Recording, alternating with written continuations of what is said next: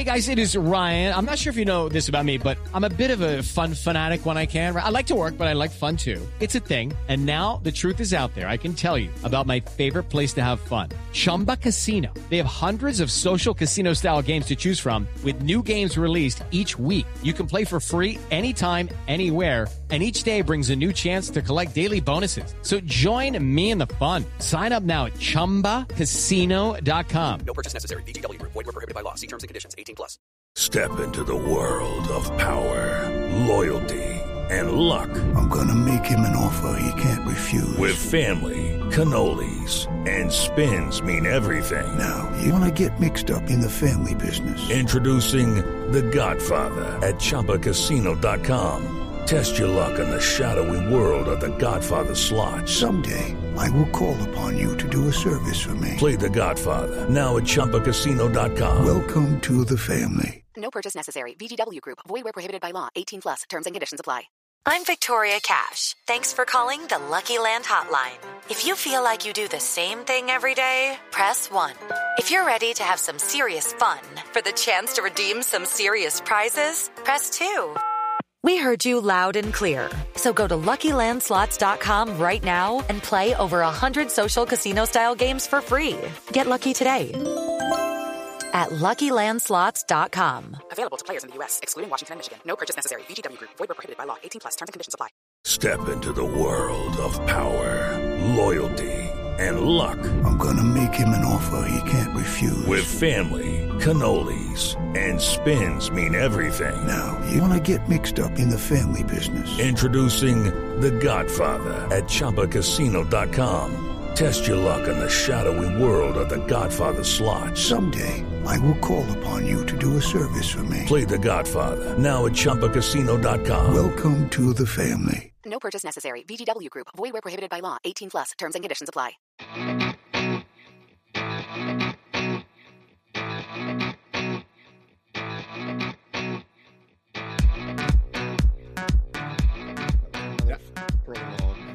That was all on you. That was not all on me. What was the problem? I could neither hear you nor could you hear me? Yes, I could hear and see you. No. Okay, I couldn't hear you at all with your fancy new Chrome. It's not new. It's the same one I've had the whole time. Big old-fashioned microphone. Just show them enough to win. I didn't know you were working on this old-timey. Yeah, I see that typewriter. That's where I write all my columns. That's why they take so long. Yeah. I don't see that typewriter. That's why I don't see the columns. It was my grandfather's. We had it shipped via, after he died, we shipped it via like USPS freight, and it cost like $50 and took like months. Do you actually use a typewriter? No, I just have it on top of the dresser. So quick typewriter news. Hold on. First, this is Monsters of Socks, and this is our first segment, typewriter news. Typewriter news, exactly. Yeah. So I subscribe to Joe Posnanski's newsletter, which all baseball fans should. He is a wonderful baseball writer. He sent a post out today that shows that he received a piece of fan mail, and it was fan mail that was written Jack Kerouac on the road style on one giant piece of paper that was typed on a typewriter. And he showed it. It's like an 8-foot long piece of paper. And the person who wrote it to him was Tom Hanks. That's amazing. Is that not amazing? I'm over here excited because Lou Merloni retweeted an article I wrote. Joe Posnanski is getting a scroll of fan mail from Tom freaking Hanks. How about that? That is a compliment to Hanks as much as Posnanski. It truly is. We'll get there. We'll get there. So we had a very simple idea for this podcast, and that idea was Shohei Ohtani. But I insisted. Right. And we will spend. You insisted on doing Ohtani / Henry Kissinger. Dude, so I saw the text this morning and it said he died. And I go, let me go to Twitter and see what they're saying. And I just saw RIP Bozo. I was like, please be it. Please be it. And dude, it was one of the good days. I actually saw somebody say this morning, this is a good day on here. I'm like, why would they say that? I was like, oh. Have you seen what our old friends, the New York Yankees, have done? Oh, yeah. But I mean, they didn't tell us anything we didn't know. No, they really didn't. Which segues into the discussion I wanted to have pre-Ohtani because it's more relevant to the Red Sox in that I think the Red Sox are not going to get Shohei Ohtani, nor do I think the Yankees are, but I do think there's a good chance that they get Juan Soto. Okay, so all right, so let's start. Let's just bandy the idea about, because for me, this is like we have these ideas, this culmination. It was like, I think it was like this with Harper, ironically enough, where it's like, well, that guy's going to end up on the Yankees someday. Right. And he's so good on a second tier market team and is left-handed on top of everything else, generational hitter. And this is a time where it actually, like, for the Yankees would not be excessive. The problem I have with it is that it makes a ton of sense. And I do want to, I want to jump off exactly with what you just said there, because, all right. So just to back up, we're going to talk this entire episode just about Shohei Ohtani and Juan Soto. And presumably we're going to talk about their potential fits with the Red Sox, what we think Craig Breslow will do, what the Yankees rumors with Juan Soto are sounding like right now. But what you just said, I think we have to start with what you just said about it making sense with the New York Yankees, because I do think we have to. This is kind of an amazing confluence of events right now. We have the Boston Red Sox have finished last place 3 of the last 4 seasons. They have a new general manager in charge. They are flush with cash and under the luxury tax. They're in a good place to add elite talent because they do actually have a pretty good foundation in the Major League roster and the minor leagues. And John Henry may be in a position where he wants to make a splash because the Red Sox have been increasingly irrelevant. But is it the case that despite all of that, both Shohei Ohtani and Juan Soto, one, the greatest baseball player of all time, another guy is often compared to Ted Williams, are they really both not good fits for the Red Sox right now? No. I don't think they're mutually exclusive at all. I think that Ohtani is just not the magnitude of, I think that when you say it that way, you're just underlining the point that has been true. That was definitely true last year. The Red Sox and the Yankees are the same, right? They're in the sort of exact same spot. And Soto makes sense for both of them. And now that you say that, yes, it would not surprise me if the Red Sox traded for him. It would only surprise me in that it would be a good thing after so many bad things.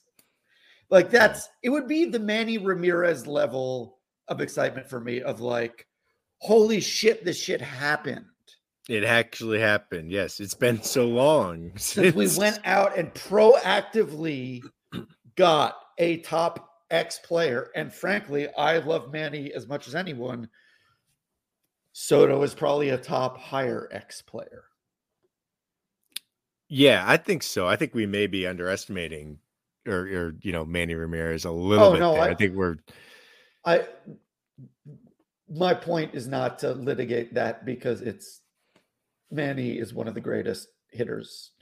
And I think a cool thing about Manny that I appreciate is that it's hard to have a right-handed swing that just has something about it, whereas it's very easy for a left-hander. And Manny's swing is one of my favorite righty swings of all time, if not my favorite. By the way, you know who went to Manny Ramirez's high school? Juan Soto? Henry Kissinger. Well, that may okay. Oh, right. I forgot Manny grew up in in New York. Yeah. Okay. So all right. How do you want to start? All right. So that makes perfect sense on both for both organizations. And the way you talk about it, now the Yankees aren't coming off 4 World Series in 5 years, right?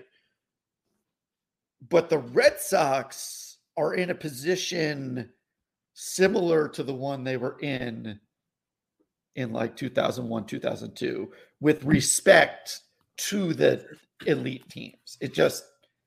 The Yankees are also in that position at this point.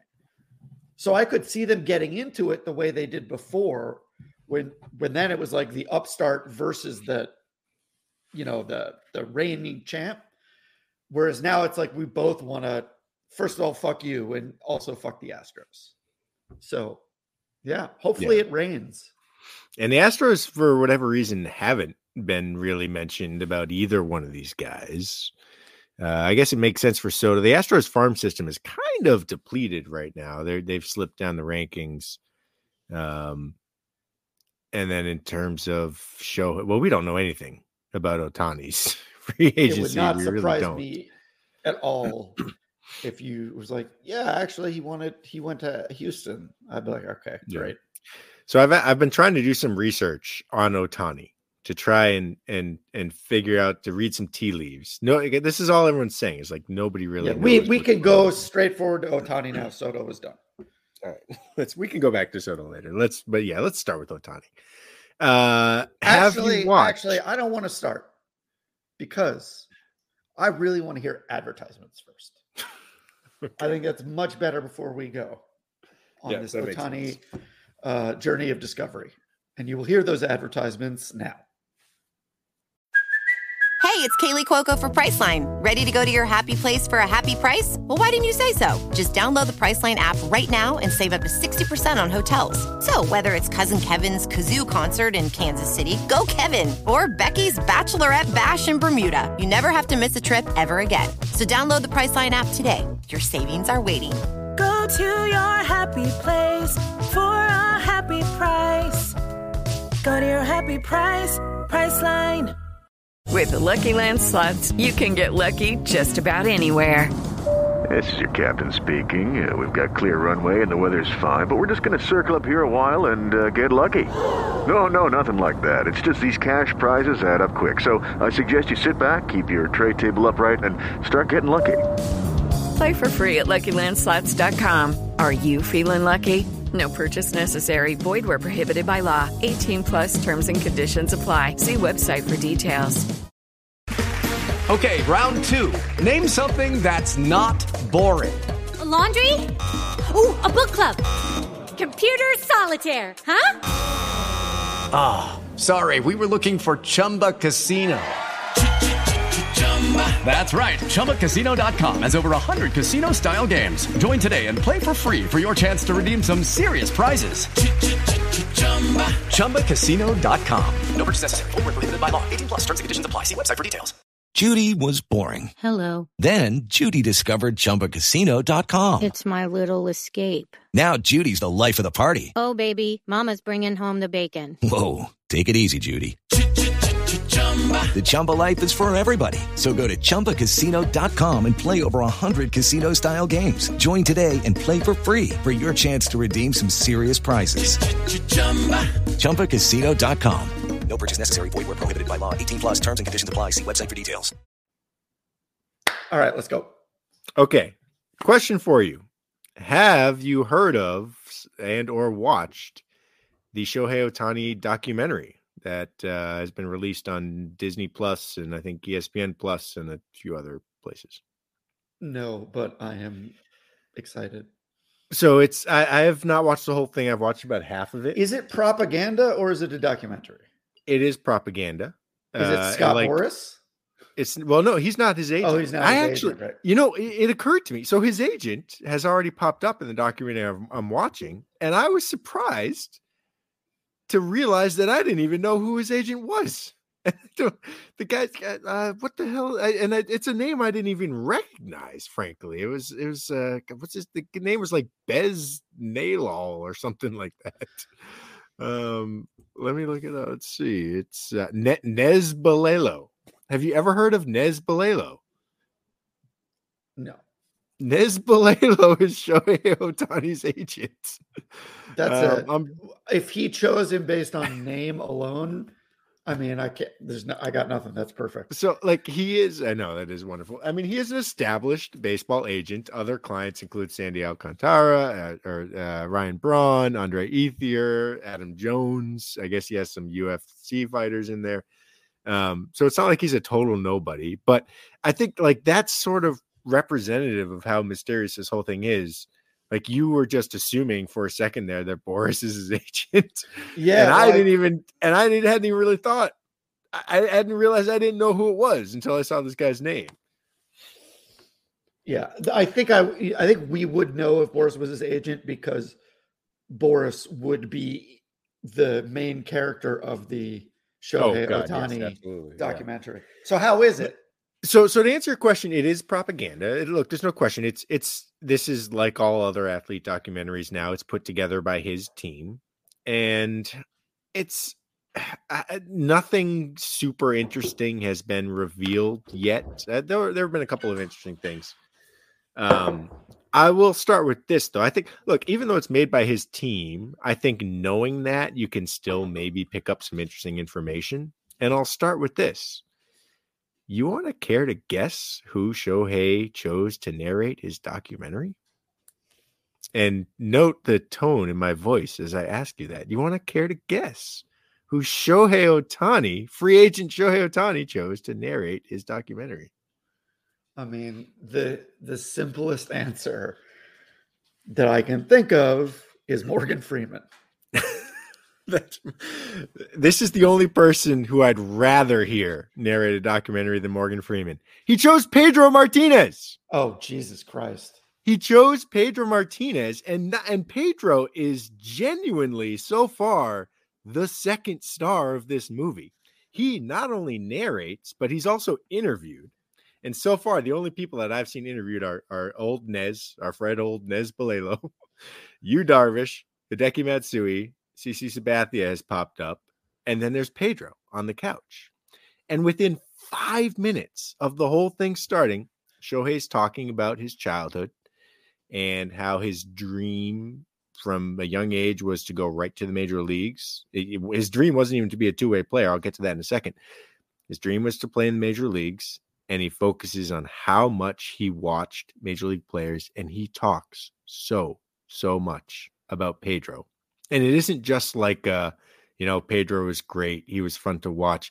I mean, he's talking about how he studied Pedro as a pitcher, and he recognized that Pedro, being a little guy, could sort of do things that he couldn't quite do, but he also saw he saw that as a way of unlocking his talent. If he could figure out how to move his body like Pedro does, how to have the same arm action, but translate that to a bigger, stronger body, like that's how he could unlock his true potential as a pitcher. There's this whole 30-second montage of just showing clips of both of them on the mound where Shohei's movements look exactly like Pedro's movements did in 2004 and 2003. He really loves Pedro. And I did not know this at all. But there it is. Like look, I'm not saying this means he's going to go to the Red Sox, but this is interesting to me that it's a genuine fanboy thing for him. Don't give me hope, Dan. Don't. Well, don't. So I understand why you wanted to do this episode. This is why I wanted to do this episode. This is why I want to do this episode. Oh, look, my God. Oh my God. We've been hearing this stupid Shohei. I don't think it matters ultimately, but it's just when you hear it, you're like, well, it could. Let's ask another question. You just said win it. You just said you don't think it matters. So then the follow-up question to that, what do you think matters to him? And granted, we have no idea and we won't know, but just based on what we've seen of him for the last 5 years, what do you think matters to him? Because I do have some thoughts on that, and I think it might be a little unconventional. Perhaps I am stereotyping, and if so, I am sorry. But it was my understanding that he and other Japanese players like playing on the West Coast because it is easier to get home. Definitely, yeah. And I understand. Yeah. And that's why the Mariners are perpetually in play. Yes. And I think if I recall, that's why Ichiro, or did the Mariners just go out and get Ichiro? Well, Ichiro is a special case because he was. You fucking think? Yes. No, but Ichiro being, I mean, he was the first. You saw the Ichiro position story, player to right? come over. That just happened. I didn't. I actually didn't. Oh, of him pitching. Yes, I did. Go ahead. You can tell it if you want. Yeah. He's playing a high school like all-star women's softball team, and he pitched a like 15 strikeout, 9 inning shutout. Yeah, he dialed it up to like 86 miles an hour or something. Beat their fucking brains out. I love it. Man. Yeah, right, Ichiro, I think we can sort of take out of the conversation as having a predictive value because he was the first position player to come over. I think probably any team could have had him. The Mariners at the time were owned by the owner of Nintendo, so there was that connection. But I think generally speaking, you're right.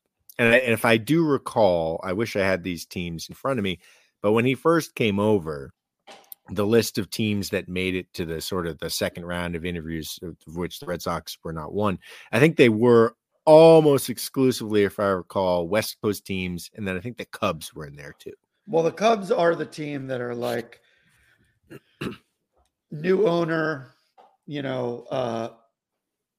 go crazy, put a big smile. But having said that, I don't know how much. I think the West Coast thing. I mean, just look in recent years. We saw Kodai Senga go to New York just last year. Well, let me put it this way: Hideki Matsui went to the Yankees, and but like he's a known pervert, so he likes New York. Yeah. And hold on, that is not disrespect. That is admiration for him being like, I have a giant porn collection. That's game recognizing game. Yeah, it's like, dude, he was analog. He knew. So anyway, I don't think the West Coast thing. I'm sure it plays a role. I don't think it's going to be determinative. But the only reason is that like the simplest explanation is the best one is like the Dodgers are also in many ways independent of that, the most likely destination. And then you add that and the fact that for whatever it would mean to him, he doesn't have to move. Right. Yes. I think, from what I understand from everyone who lives in LA complaining about traffic, I feel like he might still move anyway, but you're right. Yes. That boy will take a helicopter. Yeah. I will. So here's a couple of assumptions on my part that I'm making. And look, you may hear these assumptions and say, wow, all of these assumptions sure do play into the Red Sox hands. And maybe for those reasons, they're not necessarily sound, but I'm going to make them anyway. Okay. First of all, I don't think he will definitely go to the highest bidder. In fact, I think that it's not even his number one concern. I 100% agree. Yeah. And I think we have solid evidence of this because when he first came over, if he had waited, I think only one more season, he would have been able to come over as a full free agent. He didn't want to wait one more season. He just wanted to play in the big leagues. So he came over when he was still 25 years old, when he was still subject to international amateur rules, and was thus just given, the standard 6-year free arbitration contract, like every other rookie gets. He could have waited one more year and gotten more money. Had no interest in doing that. So I don't think money is the most important thing to him. I also don't think that winning a World Series is the most important thing for him. I think he wants to win for sure. I think he probably got really sick of being irrelevant with the Angels. But a couple of things. I think, one, we do see in the documentary how much he cared about winning the World Baseball Classic this spring. And look, American fans and American media still refuse to believe this, but we have heard foreign players say this over and over again now. They care more about the WBC than the World Series now. And he did. Here's the thing. By a factor of like 3, the Ohtani Trout at bat was the most exciting thing to happen in baseball this year. It is it was world historically 3 undersells the only issue I have with your characterization of the World Series being secondary, not that I disagree, is that you have video evidence of him being as happy as he could possibly be on a baseball field. So you're kind of shooting fish in a barrel because you're like, oh, he's going to be more excited than that. Yeah, I don't think that's going to happen. But I generally agree. Yeah. I think what his main goal is, aside, even above and beyond winning, is he is determined to cement his legacy and status as the greatest player of all time. I really think that's what he wants to do. He is literally a living god of baseball.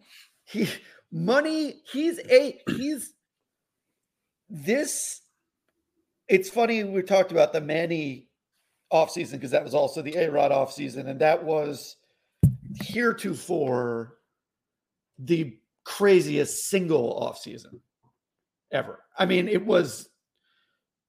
it's hard. It was just a confluence of people being available who had gone through. Not to sidetrack us too much. No. I think the 03-04 offseason might have been crazier. Well, it's different. It's different. Yeah. That was but more the almost A-Rod trade. Well, okay. That was by that time, that was just simple Yankees Red Sox warfare back and forth. Whereas in the 2000 offseason, it was the whole league it's like A-Rod. But Ohtani, like A-Rod did want the most money at the time. And that's why he ended up in Texas. But A-Rod is no Ohtani. No one is. No one has ever been in this position. It would be hard to... The only person who compares to this is LeBron. And I think that's like... Ohtani looks like they made better TV production decisions than LeBron did. Yeah. I'm not even sure. So comparing Ohtani and LeBron, like Ohtani, I think is even more singularly focused on being the best. I think this is all right. LeBron Well, cares wanted about to be a lot of things. Like he wanted to be LeBron, the global icon. Yeah, he cares about a lot of things. He's a striver. He's really a striver. And A-Rod certainly is that. Oh God. He's like that. He's the dictionary definition of a striver. So this is actually a good opportunity. I'm going to interject with some. So Ohtani gave an interview to Japanese GQ, and he did his 10 things he can't live without. Have you come across these answers yet? No. So I'm going to read them to you because I think it's actually pretty telling about who this guy is as a person. 10 things that Shohei Ohtani can't live without. Number 1 is a pillow. Sure. Which, not the most exciting thing to start with, but I will say this: it's a custom made pillow that they tailored to his head and neck shape. The pillow that he has would like. I can't even imagine how good it is. He says he's never woken up with a sore neck or back. Number 2, a weighted sleep mask. This boy likes to sleep.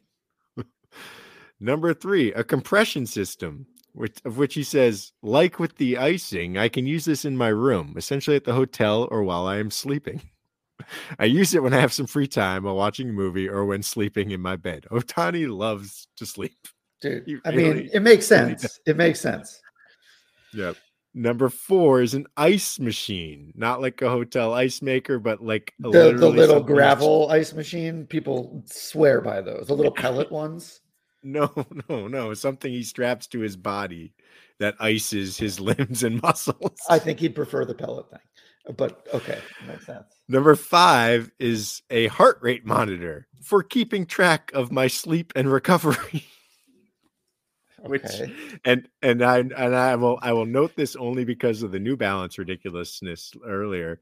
He specifically noted a Whoop heart rate monitor, which, Brian, I know you are not local to Boston anymore. Whoop is a Boston-based company who just built a brand new headquarters in Kenmore Square with a giant Whoop sign that can be seen from inside Fenway Park, right next to the Sitco sign. So there you go. The next on this list, an iPhone. Next on the list after iPhone, iPad, which he uses to check his stats, analyze his pitching, and read his favorite anime books. At the time of recording, Ohtani was reading Slam Dunk, which he said was, quote, really cool. It made him want to try out basketball, even though he knows he isn't good at it. So that's 7. Numbers 8, 9, and 10 on the list of things Shohei Ohtani can't live without. A baseball bat, a baseball glove. And let me guess, a baseball. No, apparently he can live without that. Cleats. Someone else has the balls. The point is, Ohtani cares about nothing else. And we've heard this. I think Mike Trout gave a quote once that literally said, he wakes up, he comes to the ballpark, he goes home, he sleeps. Well, that's what he does. I don't know if you know this, but when Kevin Garnett had to approve the trade to the Celtics, I believe, and he called somebody he used to play with and was like, would I like Boston? And the guy's like, all you fucking do is work. It doesn't matter where you play. He's like, all right, good point. Because he was the same, just that's it. And they were big sleep evangelists too. That Celtics team was the first. Seriously, they were the first NBA Paul team. Pierce. I'm not saying that they followed the advice. But anyhow, sure. I mean, but I do think that those things sort of work against each other. In some ways, I don't know how that makes, outside of the whoop part, which is obviously incriminating. He's coming to Boston, but outside of that, I don't understand how these two things can exist at the same time. I think my point is, again, I think his priority is not making the most money. It's not necessarily even being on a perennial winner. He is laser focused right now. And this is really the theme of the whole documentary. He's laser focused on being the best baseball player of all time. Right. So I think I don't necessarily think he's going to take the most money. I don't necessarily think he's going to go to the Dodgers just because they can guarantee him, a shot at glory. And it was kind of interesting. I didn't realize this about his past. My understanding of his origin story was that, he always wanted to be a two-way player and only the Nippon Ham fighters would let him do it. And it turns out that that's actually not quite true. Yeah, I know you've told that story on this show. Dan is a liar, so I wouldn't necessarily believe what he's going to say now. But no. That's here's what I did tell the story. Here's what I didn't know. But like I said, I thought that he wanted to be a two-way player. He says that when he was in high school, his number one goal was not to be a two-way player, it's just to play in the major leagues.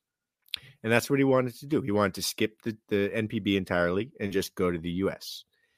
And he met with a number of U.S. teams, including the Red Sox. Every major league team told him that they saw him as a pitcher, and he was totally fine with that. Every Japanese team he met with told him that they saw him as a pitcher, and he was totally fine with that. It was the manager of the fighters who, and he may have been doing this strategically, and he kind of hints that he was in the documentary, who went up to him and said, and this is the story I've told, I want to make you I want you to be a two-way player. And he gave him some sort of t-shirt with some inspirational quote and a picture of a bird on it or something.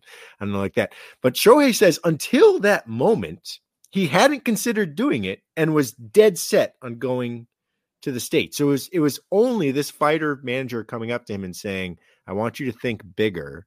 I want you to realize that you can be the greatest. You can do something no one's ever done before. I was going to say this sounds like a sports movie, but it literally is a sports movie. But it literally is. So let me ask you this, Joyner. That man's name was Larry Bird. What if Craig Breslow meets with Shohei Ohtani and says, Shohei, you're well on your way to being the greatest player of all time, because you are currently a top 10 pitcher and a top 10 hitter, and no one's ever successfully done that before. I have an idea how you can cement your legacy. We're about to trade from our surplus of outfielders to get some pitching help. We're going to trade Alex Verdugo and Ceddanne Rafaela for Dylan Cease. Next year, you can't pitch. How about you play right field for the Boston Red Sox in 2024? Isn't my understanding he couldn't throw? I mean, I feel so that's maybe. We also don't. So here's the thing. He didn't get Tommy John. We don't know exactly what he got, but it wasn't Tommy John. He's not going to be able to pitch next year, but he got it. So Bryce Harper did get Tommy John. I looked this up before we recorded. Bryce Harper had his Tommy John surgery on November 20th. He returned to the field on May 1st. Now, obviously, he returned at first base, both because he wasn't sure he could uncork the throws. You still have to throw the ball. You still have to throw the ball at the first. And so they were unsure about, they thought he could come back more quickly if he could play first. And obviously Rhys Hoskins got injured at the very beginning of the year last year. So the Phillies had a hole there.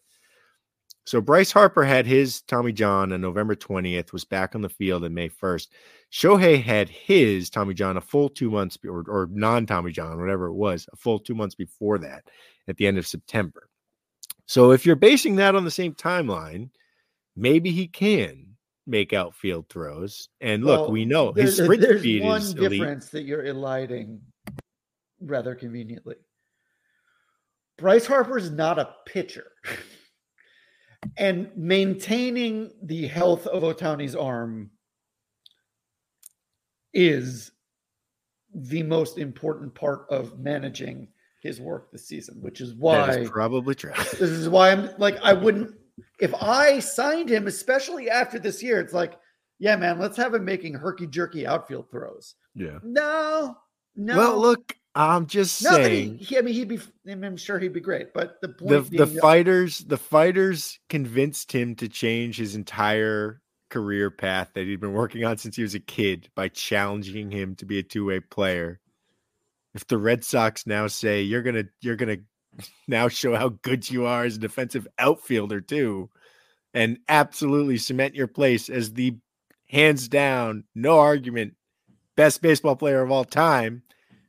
And then, 2 years from now, you'll resume your normal pitching DH duties.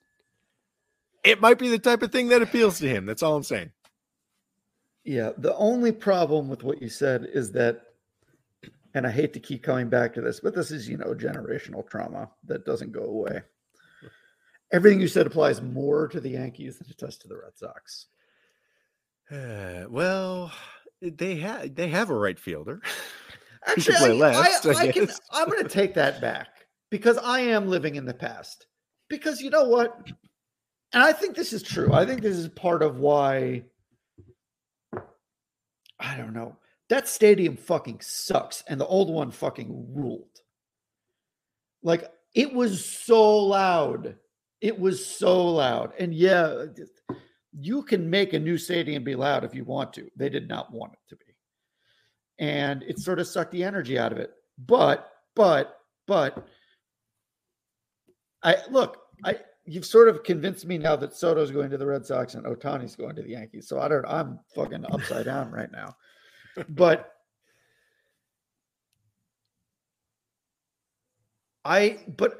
what you're saying, beyond what you've laid out, I in general don't know why what you said doesn't apply to any number of teams outside of Whoop, which again, money in the bank. There we go.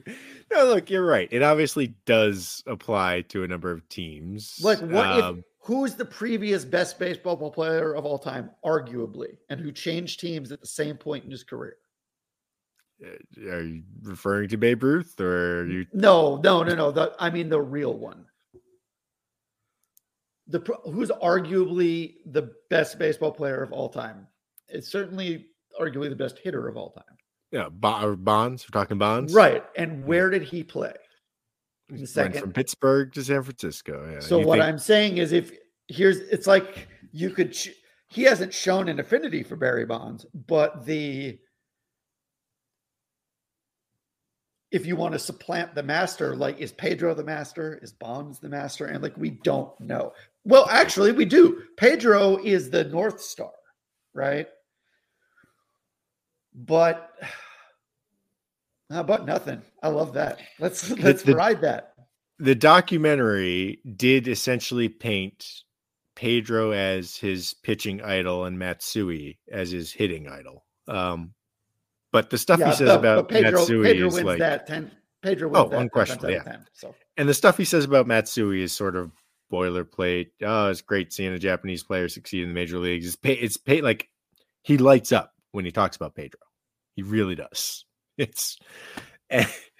And I will note, I don't know exactly when this this obviously was filmed over a long period of time. There are some interviews with Shohei when he is in the clubhouse wearing an Angels uniform.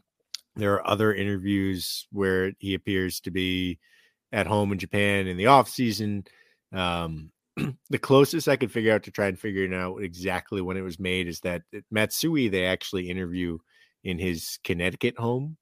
And at one point there's a shot of the shoreline and it appears to be cold. And he's wearing a sweater. So I think a lot of this probably was made after the season. I will just note that Pedro did come out this September. He was asked, where does he think Ohtani is signing? And he said Boston. He predicted Boston. It wasn't like a very strong statement. He also mentioned like, well, the Dodgers and Mariners and the Yankees could all be good fits too. He's like, but I think he's going to go to the Red Sox. Oh, he was just doing the Red Sox allegiance. That is kind of what it reads. But at the time that and I read rooting for it. Yeah.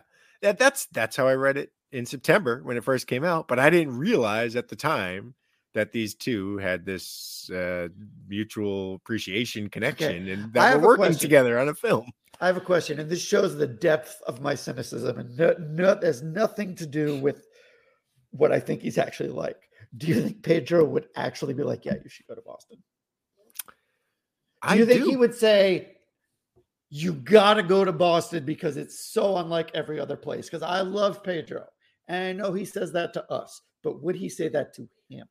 No, I do believe that. I think Pedro and Shohei are different in that. Like Pedro did want to win, absolutely, and he wanted to be in a cauldron of baseball mania.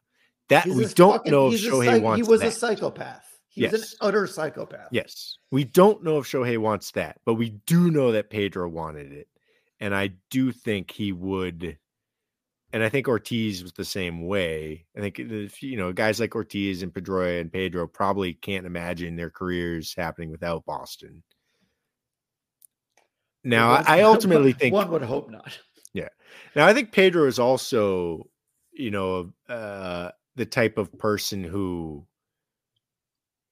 if Shohei asked him for advice, I think Pedro's first question would be like, well, what do you want? I think that's the type of person he is too. And if Shohei said, I just want to be really good in a low pressure environment, he would say, fine, then don't go to Boston. I don't think he would lead him astray for the sake of his Red Sox allegiance. But I do think he would say to Shohei that my time in Boston was the most electric years of my life. I will never regret it. I'm a god there. I'm so happy I did it. I don't think he would hesitate to say that. Stop this right now. I'm being Ohtani pilled. All right. Well, okay. But now let's take a step back here. Now that I've put all these you brought me all the way forward. Now I have to go back. We have to start with the fact that, like I said at the start of the show, it's bizarre and ironic that the Red Sox are in this position, in a prime position to spend and make a big splash. And yet neither one of these guys, it's kind of assumed by everyone that it's just not the right fit right now. And from a baseball standpoint, it's kind of hard to argue against that. The Red Sox offense was fine last year. It could be better. I think when it was park adjusted, it was like right smack dab in the middle of the league. So it certainly could be better. But what they need is starting pitching. And neither one of those guys can do it. And to the extent that they need to improve their lineup, they need to do it with right-handed hitting because they are incredibly lefty heavy. And both of these guys are lefties. Well, you know the answer to all of this because Yamamoto also said was it Yamamoto or Shohei said they wanted to go to a team with another Japanese player. Anyhow, problem solved. Yeah. Problem solved. It would be great. I would be all for the Red Sox. Just they would like, immediately we're Team Japan. If John Henry wants to put them back at the top of the map, look, this is true of any team. If you get both those guys, right? But especially with the Red Sox right now. Oh man. Yeah. Oh man. That would be incredibly cool if they were just like, we are now, we're Samurai Japan, but the Boston version. And just they also have Yoshida, but yeah. Let's just get 3 just in case, Yeah. So do you have anything more to say on this? Because I'm fully convinced, and I have a snap question for you based on a podcast I just finished right before I came in. Okay. Well, so is this a snap question about Ohtani? Because I do want to talk Soto. No, it's a Red Sox question. Okay. Go ahead. Finish up with Ohtani. Well, I want to move on to Soto too now, because it looks like we're increasing it, at least according to Twitter. A lot of people seem to be acting like it's now, just in the last 24 hours, like a foregone conclusion, like he's a Yankee. How does that make you feel? Well, that was the whole point of me wanting to start with Juan Soto. Okay. Literally, that is why I wanted to talk about it, because I was accepting it as inevitable, and then you were just like blah blah blah blah blah blah blah blah. But now you're saying what I'm saying, so that's why. Because it was timely. That's why. Okay. It doesn't make me feel good. I don't like it. No. I agree that in theory, everything that applies to the Yankees with respect to Soto applies to the Red Sox. But my point was that this stuff has been happening. Yeah. It has been happening. As far as I can tell, the Red Sox haven't been involved. It will be. Let's just, for the sake of conversation, assume that he is going to be a New York Yankee, which by the time this is released, he very well may be. It's going to be interesting to see how the Red Sox react and how Red Sox fans react, because I think it's very possible that the package, whatever package ends up getting him, looks to a lot of people surprisingly light. I agree. Because he only has 1 year left, and I don't see him signing an extension. I don't. I'm not even sure the Padres have zero leverage. None. They have zero leverage, yep. And I don't. It's hard for me to guess sort of whether Juan Soto really. I could see him either being the type of guy who would love being Yankee or hate it. I could really see him going either way. Look, he's brash. He's got an attitude. He'd be going to the capital of the Dominican diaspora in America. I think in that sense, he might love being a huge star in New York. On the other hand, I think he probably has really enjoyed his time in San Diego. I think he probably loves being on a team with like a lot of young players like him, young flashy players like him, and he might be worried that the Yankees will sort of stifle that part of his personality. So either way, I don't think he's going to just get to the Bronx and sign an extension. So maybe it's just 1 year. I disagree, because if he goes to the Yankees, they're planning to sign the extension. They'll have the extension. I believe that in not every case where he gets traded will the extension necessarily be in place. With the Yankees, I feel like, well, he's here. We're not letting him leave the building. So just because, as I said at the top of the show, so to the Yankees has seemed inevitable for like 5 years, or how many the 5 years that he's been playing, I guess. So not that always happens, but it's like when Harper went to Philadelphia, it was so refreshing because it wasn't the Yankees. So, I mean, the thing is, if we're just going to be totally honest here, Philly is the team with like the 2003, 2004 vibe right now of Red Sox Yankees player acquisition, though chasing that brass ring. Anyhow, I'm not going to do that segment because I have a different question for you if we're done. It's not Red Sox related at all. I feel like we've talked enough baseball. All right, we can move on. Are you a Shakespeare guy? I don't think you are.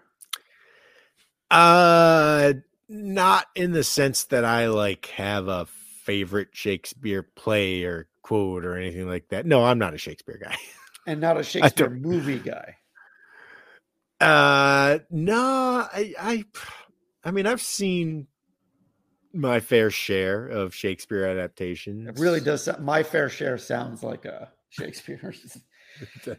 No, I'm not a Shakespeare guy. I'm not going to pretend otherwise. So I like slowly become one and have favorite plays and like a bunch of different Hamlets and whatever. But I haven't watched a lot of comedies. And then recently I saw that Much Ado About Nothing from like 1990 was on Prime. Started to watch it and I immediately was like, oh, this is like Kenneth Branagh does a lot of the Of course it's Kenneth Branagh, yeah. Right. And his Henry V is like one of the rawest movies you'll ever see. It fucking rocks. It's like, dude. I have seen the speech scene 27 times. I have not seen any other parts of the movie, but it's like you feel like you're watching the lead up to this battle and the end. Anyhow, so I've only seen him be serious. I saw Hamlet, which he's not my favorite Hamlet. And he's very Kenneth Branagh, but he's awesome in this. And this is a comedy. He's Much Ado About Nothing. Him and Emma Thompson are the lead, and it's like incredible. For a certain demographic out there, they might want to know this is Kate Beckinsale's first ever role. She's like 19. I'm just saying I hadn't seen it in a program. Keanu is in it. He's really terrible, but like, shut up. Keanu Reeves. Michael Keaton Keaton is in it. Shakespeare production. Michael Keaton is in it. Anyhow, wait, was this before or after Bill and Ted's Excellent Adventure? After. So he did Bill and Ted. This is straight up. And then Kenneth Branagh was like, "Get this guy." This is a very. I can see him being like, because this is a studio Shakespeare movie. They're like, okay, but you have to have these because like Michael Keaton is in there, and I think he's good because he's Michael Keaton. He didn't get great reviews, but you could tell they wanted names to put on the poster, right? No. Anyhow, the entire point of the story is the second Kenneth Branagh shows up, I'm like, fuck, that's Dan. He has your hair, he has your exact same beard, and it's just like, that's fucking Dan. That's Dan Secatore right there. So there you go. I think that's a compliment to you, but it was am I as charismatic as Kenneth Branagh is? I think you're less devious. I mean, he's an actor. He lies for a living. He does. But I do have to say, for anyone that cares, this thing is like firecracking. I'm going to give one more Shakespeare. You can count this as my recommendation. For anyone who likes Shakespeare, if you don't, I don't care. There's a King Lear on Prime that's got Anthony Hopkins, and then the three daughters are as Lear. And the three daughters are Emma Thompson, Emily Watson, and Florence Pugh, who's very young, and and Emma Thompson is like, having just watched this, is like one of the most accomplished. She's in everything Branagh does with Shakespeare. She's amazing. And Florence Pugh as like a 17-year-old, there's like fucking wipes them off the screen. It's just her and Anthony Hopkins just going toe to toe. It's great. All right, I'm done. I may watch that. I've tried to watch a few Kenneth Branagh Shakespeare's, mostly years ago. So it's worth giving them a new shot, I think. I keep trying to watch his Hercule Poirot movies. Nah, skip. They're awful. Well, that's part of the thing with Branagh. Yeah, and that's like shit.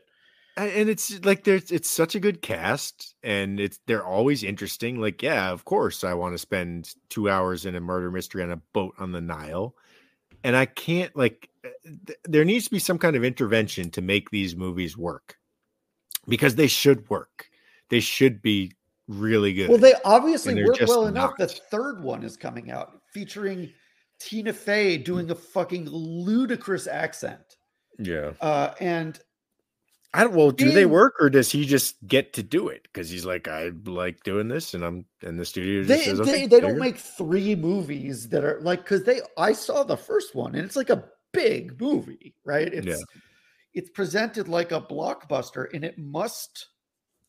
it definitely American audiences may not even be the fucking point. Like they're part of that might be true. But this just might just be like, you make these blockbusters, they're worldwide. They make enough money. There's like, shit, go ahead, Kenneth Branagh, make another one.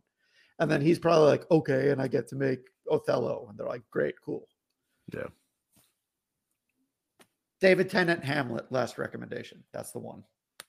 David Tennant's Hamlet. Okay. What year is that made? It's like 10 years ago. Patrick Stewart is both the ghost and the Claudius. It's fucking amazing. Very simple stuff. It feels like a play. It is a play. I've been to Sleep No More. Does this count as Sleep No More count? I did not go, but yes. Shakespeare. Yeah. Okay. All right. So I just wasn't planning to get into recommendations, but all you need to do is, if you have Prime, go to the Much Ado About Nothing. Just like, oh, there I am. That's me. All right. That sounds good. My recommendation to piggyback on your Shakespeare recommendation. My recommendation is breakfast burrito. Just as a general concept. I don't know about you. I generally don't eat breakfast. I just have coffee, and I don't have any food until lunch. And today I was ordering from a sandwich place down the street, and I almost always get one of their lunch sandwiches. And today I said, you know what? Fuck it. I can get the breakfast burrito. I didn't have anything for breakfast. And it was a wonderful decision. It was a carnitas burrito, and I'm going to do it more often. So my recommendation is, if you don't have a lot of breakfast burritos in your life, change that. Get some more. Yeah, I do the same thing with you, where like I'll have like toast and coffee, but then one day I'll be like, I'm gonna have some eggs, and I eat it, and then I'm at work, and I'm just like, fuck, I feel so much better because I ate all that food. But yeah, comes and goes. Today was a light day for me. I think that's all I got. I think that's all I got too. So I think the good part is, Sox news. I mean, the nice part is that it does sound like no matter what else, the Shohei and Juan Soto, and then everybody else by extension, glaciers are starting to move, and the winter meetings are coming up, and that's when it's going to happen. Or maybe, but like that's where a lot of stuff is going to happen. It amazes me that it takes until the winter meetings for these guys to do anything. I don't get it. Like we all have phones. We got Zoom. We can you don't need to be in a shitty hotel conference room. Just talk to each other, guys. I don't get it. I don't understand it. But no other sport requires them all to be in the same place before anything can happen. It's pretty funny. It is pretty funny. All right. Until next time, I am Brian Joyner. That is Dan Secatore, a.k.a. Benedict. We'll talk to you next time. Benedict? It's Benedict. It's the name of the character. Okay. I thought you were confusing English actors there for a second. No, sir. All right.